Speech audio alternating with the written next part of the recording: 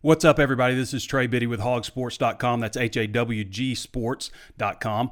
Today, we're going to talk Razorback football, basketball, baseball. As always, we're going to answer your questions. We're going to project a little bit to 2019, the Razorback football season, the NFL draft for 2019. We're going to look back at this past weekend, everything that happened as well. And we're going to talk a little bit about Game of Thrones. I know some people want to talk about that. Certainly an exciting episode last night. It's all happening on Hog Sports Live.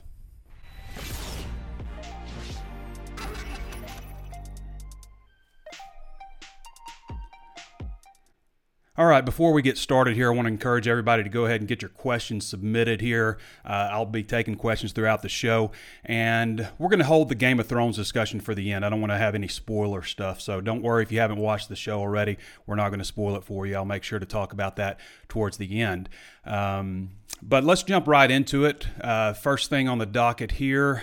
The week that was, Arkansas wrapping up a 3-game series with Tennessee, a 4-3 win on Saturday to sweep the series. And looking next week, they got a game Tuesday against Grambling in Dickey-Stephens Park in North Little Rock. So that's the last midweek game, I guess. And then they got Kentucky, a 3-game series in Lexington starting Friday. So baseball team, things going well there. Got a lot of stuff on hogsports.com if you haven't been on there. And again, before we really get going into this thing, I want to remind you to go ahead and like, share, follow, comment on the video if you like what we're doing here at hogsports.com.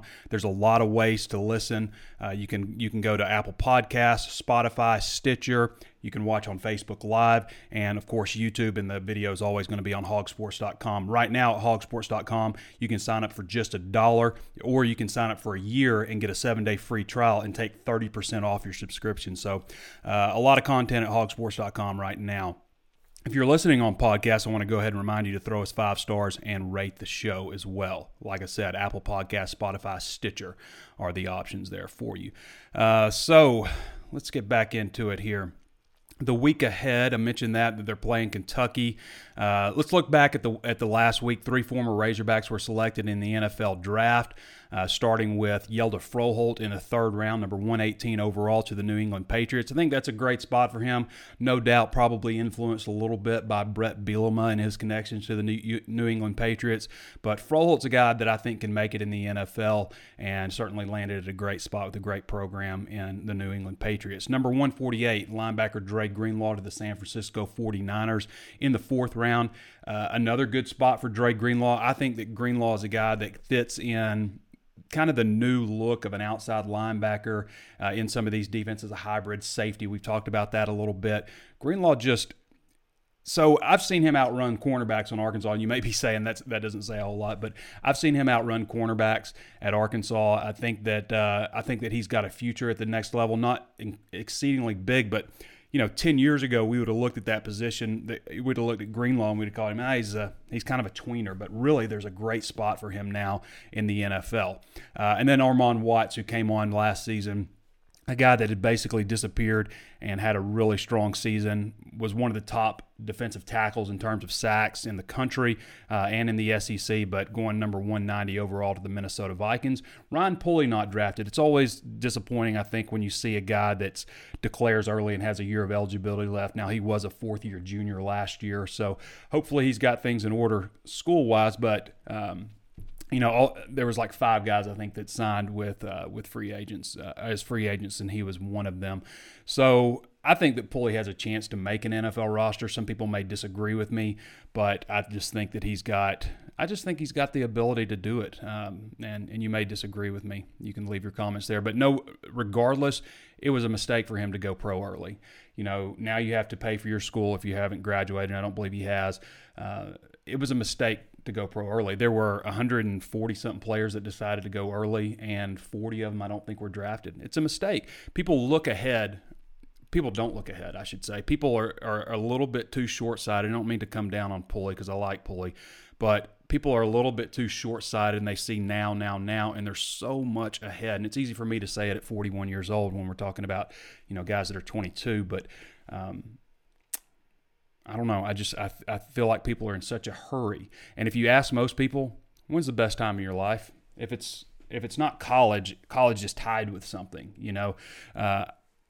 Lael Collins, I believe is his name. A couple of years ago at LSU, he was an offensive lineman who was going to be a high draft pick and decided to return for his senior year. And I thought he said it best because, this is a time that I'll never get back. You'll never get college back. So anyway, some guys leaving early. I want to go over some players real quick here for next year to keep an eye on in the NFL draft.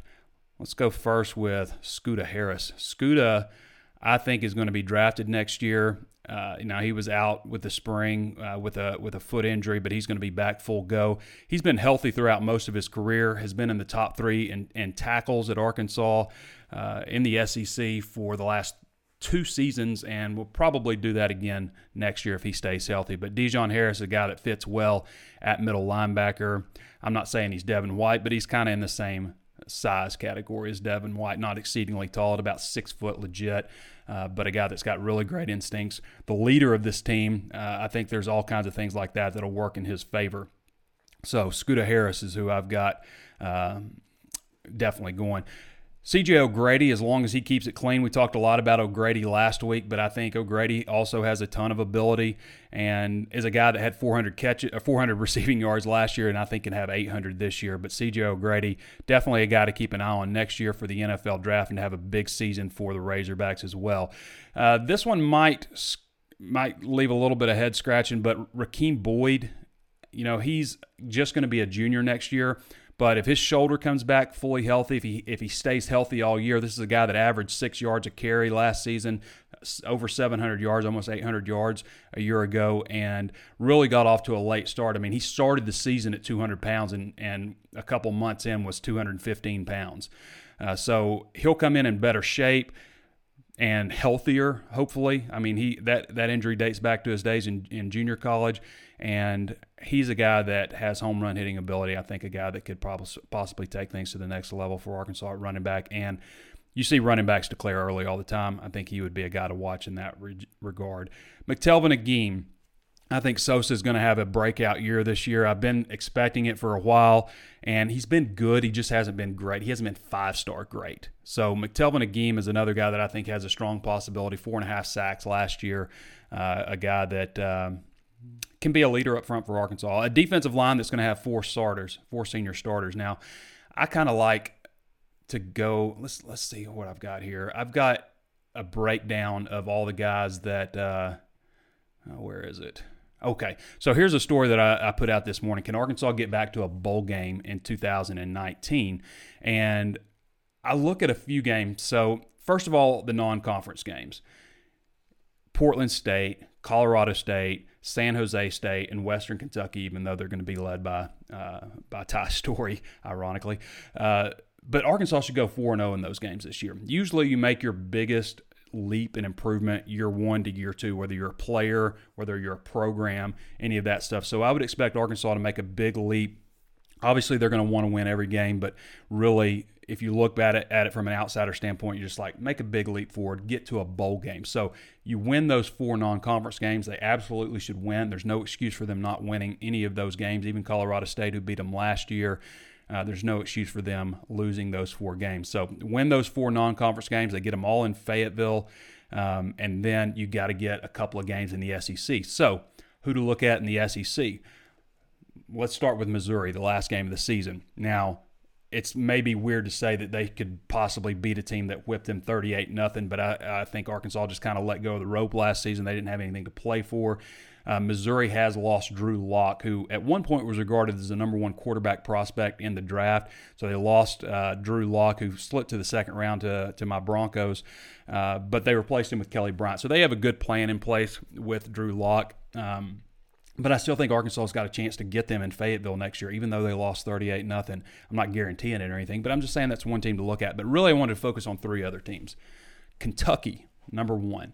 All right, so Arkansas travels to Kentucky for the first time in 11 years, I think, since 2008, playing for the first time in 7 years. They lost some key players. Now, they get Terry Wilson back at quarterback, but they lost Josh Allen, their outstanding outside linebacker, number 7 overall pick, to the Jacksonville Jaguars. They lost Lonnie Johnson, a cornerback, to the Houston Texans, lost him in the second round. So a first and second rounder, a third rounder, and Mike Edwards, a defensive back, to Tampa Bay Buccaneers.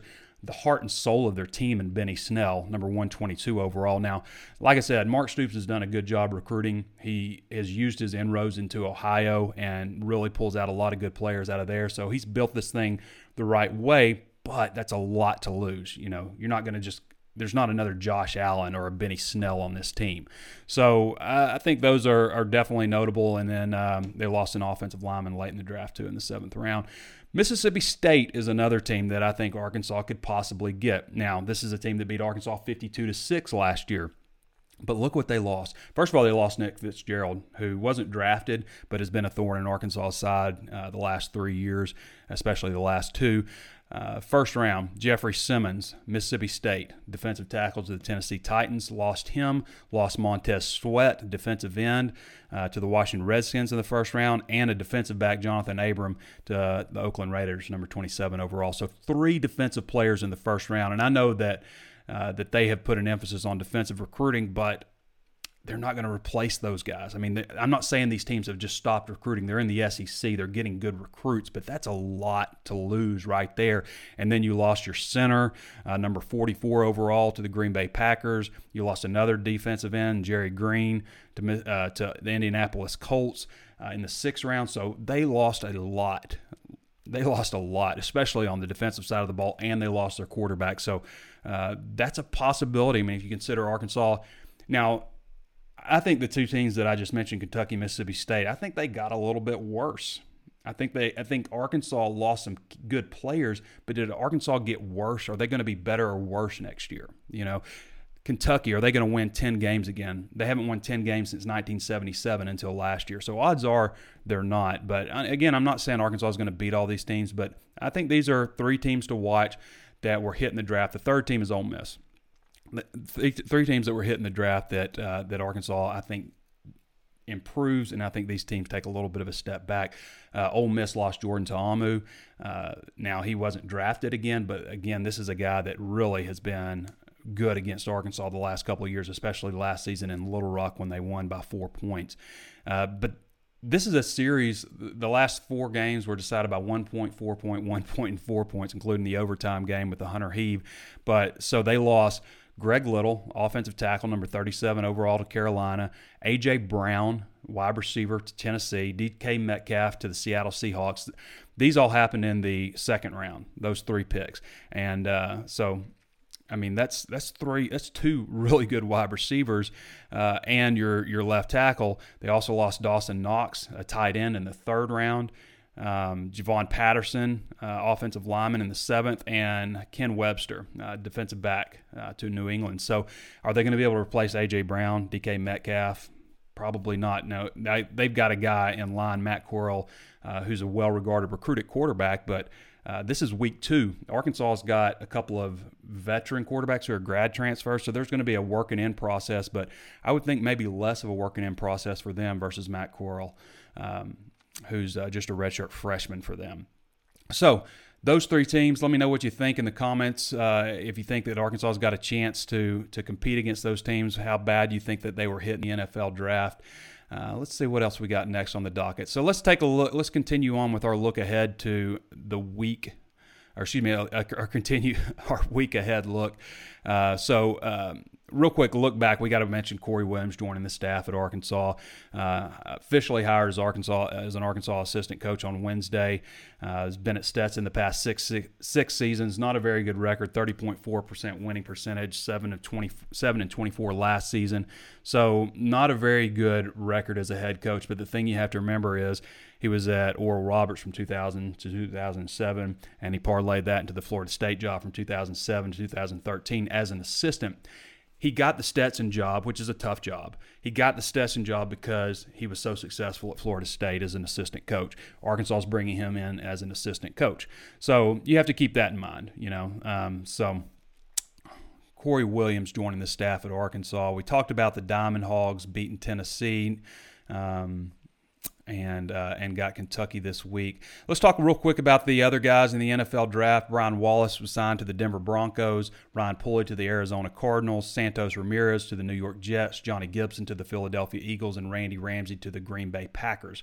So that's the remaining 5 guys who signed free agent contracts so far. out of Arkansas. I think that pretty much covers it. We've got some official visitors coming up this weekend. Brandon Frazier's coming in on Thursday, tight end out of McKinney, Texas, North High School. 6'7", 231 pounds, a guy that we think is going to move up the rankings. He's a 3-star currently, ranked the number 35 tight end in the country on the 24/7 Sports Composite. 24/7 Sports individual ranking actually has him number 23 overall tight end, so a little bit higher on 24/7 Sports. Arkansas, we believe, is his leader right now. They're going to want to sign 2 tight ends in the class and possibly bring in a older transfer player as well, because if you consider they're just going to have Grayson Gunner and Hudson Henry in 2020. So numbers get a little thin at tight end, so they're going to want to bring in at least 2 high school guys and probably a veteran guy. So Brandon Frazier is definitely a guy to look at, 6'7", 231 out of McKinney. Garrett Hayes, offensive lineman, a guy that we kind of think may be on commitment watch, a 4-star, ranked the number 112 overall prospect in the country on 24/7 Sports, number 13 offensive tackle out of Athens, Texas. That would be a nice addition with Takias Crawford, who took an official visit. Was it an official or unofficial visit to LSU over the weekend? But we still think Arkansas is in good shape there. So Garrett Hayes would be a nice addition. Offensive line, obviously a big area of need moving forward. Jahari Rogers, cornerback out of Arlington, Texas. There was somebody had Arkansas listed as his favorite. We don't quite think that Arkansas is his favorite, at least according to Danny West, but he's another 4-star recruit, number 141 overall prospect in the country. Arkansas, Florida, Georgia Tech, LSU, Miami are some of the top schools for him, but Arkansas is getting that official visit. Like Garrett Hayes, he's coming in Friday. And we had Ryan Watts on the list, but Ryan Watts has since committed to Oklahoma. So we don't think he'll be making that visit. But this is a guy that Arkansas got in on extremely early, and, of course, Oklahoma came in and stole him late there. So looks like 3 official visitors for the weekend moving forward. We talked a little bit about baseball. Grambling State coming up on the schedule on Tuesday in North Little Rock, and then you got Kentucky and Lexington for a 3-game series. Danny West has a nice article on Kyrie Walker. I'm not going to give away everything there. It's a VIP story, but he talks a little bit about the possibility of reclassifying and things like that. Danny actually has him listed as hot right now on the Big Red board for Hoops, which we list the top prospects that Arkansas is after. But there's a nice little article about him talking about the schools that are interested and what he's looking for and what he thinks about moving ahead to the class of 2019, which is a possibility. Kyrie Walker, 5-star, number 19 ranked player in the country in the 2020 class, and his teammate Dalen Terry also, who Arkansas has offered, who's a 4-star. Let's see what else we got here. Danny West got a nice breakdown about Arkansas shots in the postseason, breaks down the remaining baseball schedule and the teams that are on the schedule. So that's where we are right there. We're going to wait on Game of Thrones just a minute. Let's see if we got any questions popping up here. Larry Vineyard says, fire Hunter Yurachek. I don't know why you'd fire Hunter Yurachek. If you look at what Hunter's done so far, he's made a basketball hire. I think that he's moving things in the right direction. I wish he would make some changes to the ticket scan number, because we all know that's bogus, that they're not getting an accurate number on ticket scanned, and people see that. Great week for the Hogs baseball, says Zach Hoggard. Zach Hoggard, that's a great name for a Razorback fan. Todd Drake, what have you heard for assistant coaching possibilities for the basketball team? They're really all over the map. Now, they did just hire a special assistant, the Hayes guy, who was with Musselman at Nevada, but it's difficult to tell. There's a lot of stuff going on out there. Has Musselman completed his staff yet, says Randy Clay? No.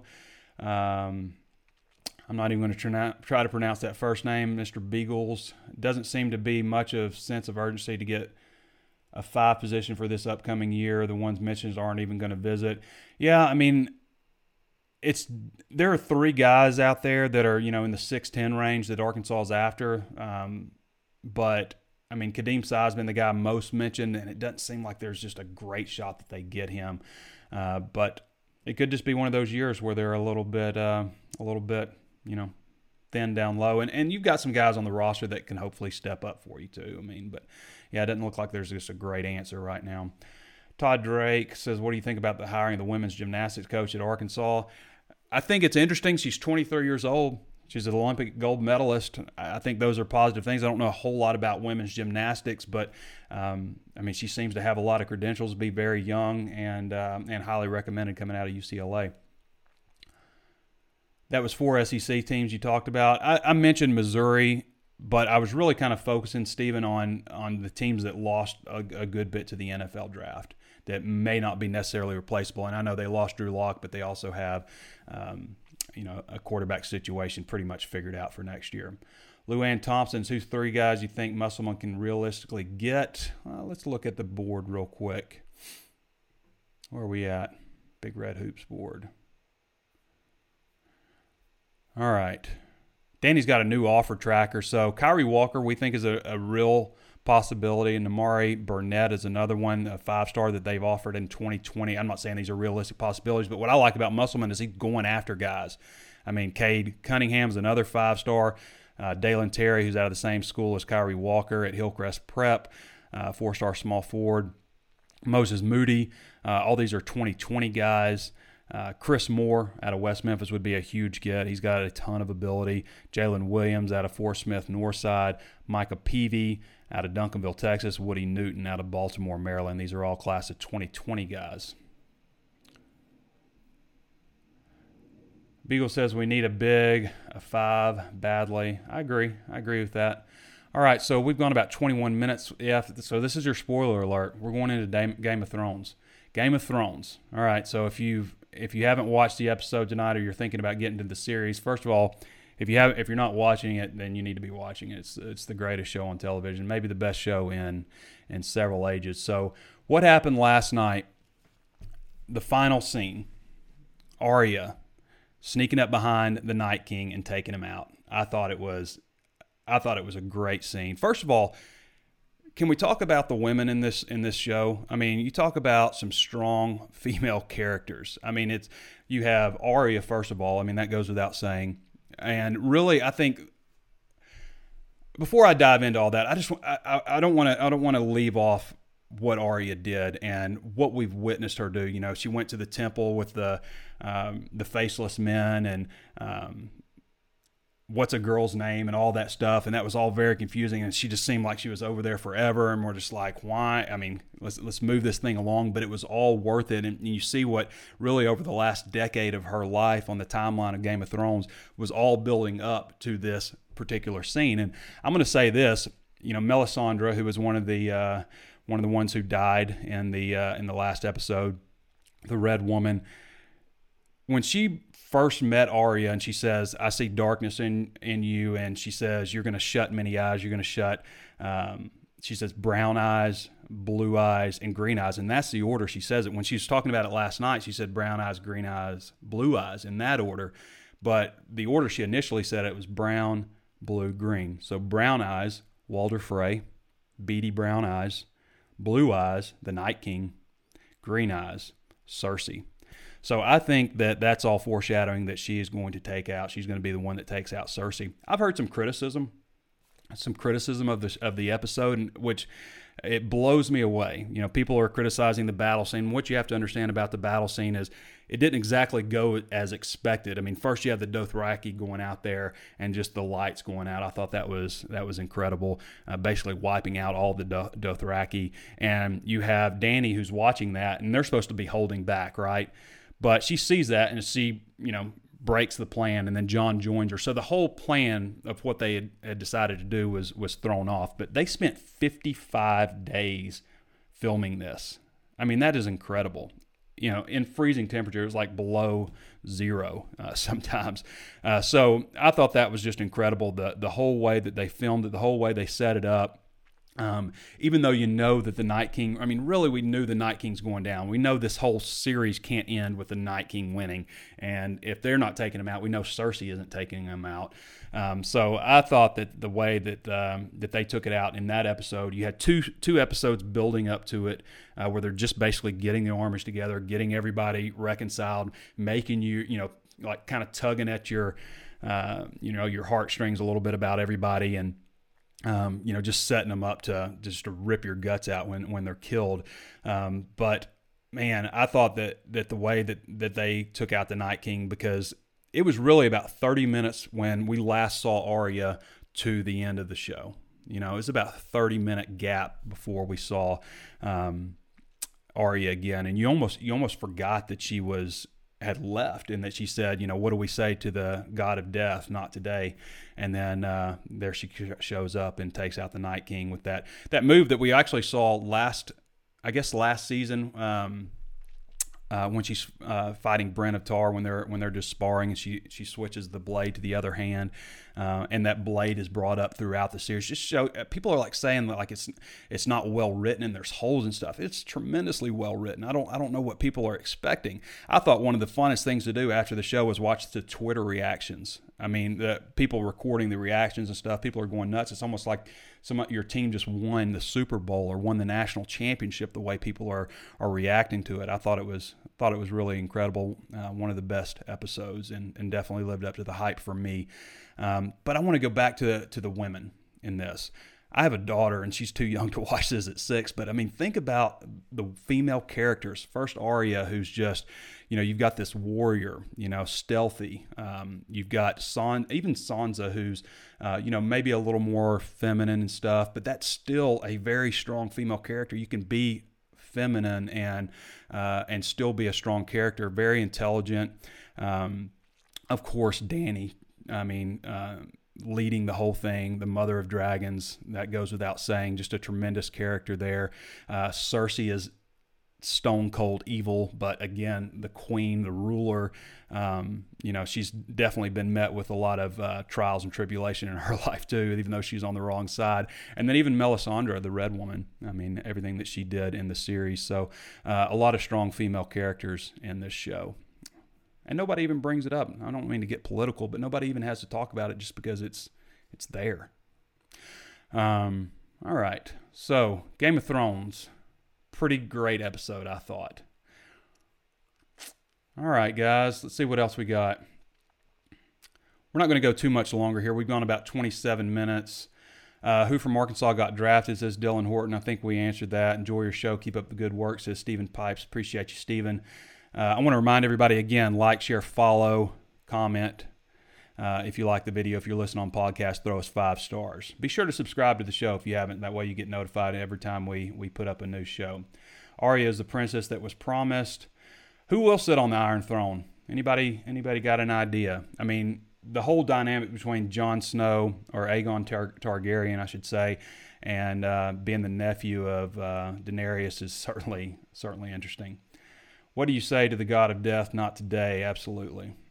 The Dothraki charge was the absolute best way to convey the sense of hopelessness to the people watching. I know, I mean, who's braver than the Dothraki? Who rushes in like the Dothraki? And then to see them like retreating, the handful of them, and then just a wave of the dead. I mean, they were like crawling over each other. It really felt hopeless. They did a great job of, even though we knew deep down, I mean, we say we know they may do anything. They've proven that, but deep down, you knew that they were going to defeat him somehow, but they did a great job of just taking that hope away. I mean, building it up and taking it away over and over again. So, Alec Chandler Harrison, the intern, says, I have a theory that during the whole battle, Bran sent those ravens to spy on Cersei. I don't know about that. I don't know why you would jump ahead to that, Alec. Terry says, will Arya's move work on the mountain? I don't know. That's going to be interesting. I mean, she has not killed a lot of people. Did we go over everybody that's died? She's not killed everybody that was on her list. The mountain's on her list, and there's no reason for her not to kill him. I mean, there's been a lot of redemption for people. But the Night King, who she killed, Melisandre, we talked about. Theon Greyjoy, didn't talk about Theon kind of redeeming himself. I don't know that anybody's had it harder than Theon. Nobody has had it worse, aside from just dying, but nobody who made it to this point had it worse than Theon. I mean, think about what he went through. With the, what's his name? Man, he was awful. I've forgotten his name, but Theon had it pretty bad. But to stand there and take out all those guys and then charge to what he knew was his death, I thought was pretty impressive. Oh, and Lyanna Mormont. Talking about powerful women, this little girl's like 10 years old and is the... I hated to see her die, but the way she took out that giant was pretty awesome. I thought it was interesting in the discussion afterward. She was just really supposed to have one scene, but they liked her so much that they kind of expanded her role. Jorah Mormont, who this was the best take I heard. The guy in the friend circle dying in the friend circle, and he even kind of gets a side hug. But Jorah, dying the way that I think he would have wanted to die, protecting Dany, who he obviously knew he loved. Beric Dondarrion, who was also on Arya's list, but didn't end up being killed by Arya, and I guess ended up being a friend. Dolorous Ed, who was commander of the Night Watch for a while. Viserion, the dragon, who finally died officially after being brought back, and virtually every single Dothraki and Unsullied. So that's who's left. Next episode should be pretty interesting. I mean, next episode's probably going to be a bit of a takedown. Let's calm it down a little bit. Let's get everybody regathered. Who else do they have to fight with? They have 2 dragons left, although, the dragons are, not 100%, I wouldn't imagine, but there's still a lot to go. And I like that they went ahead and took care of that side of the episode, went ahead and took care of the Night King and left this part. Some people say they wanted it the other way, but I mean, really, the battle is Cersei. I mean, Cersei's the guy the lady that everybody hates and wants to see go down, which makes me a little worried for Game of Thrones because, they don't always do what you want them to do, although I think they really did that this last episode. So, gone about 31 minutes here. I'm going to go ahead and wrap it up. I want to thank everybody for watching. Hope you enjoyed the Game of Thrones talk. Even though it's a little bit different than what we did, than what we normally do. So anyway, be sure to like, share, comment, follow, and we'll be back with you guys. Probably do something again later in the week. This has been Trey Biddy with hogsports.com. We'll catch you next time.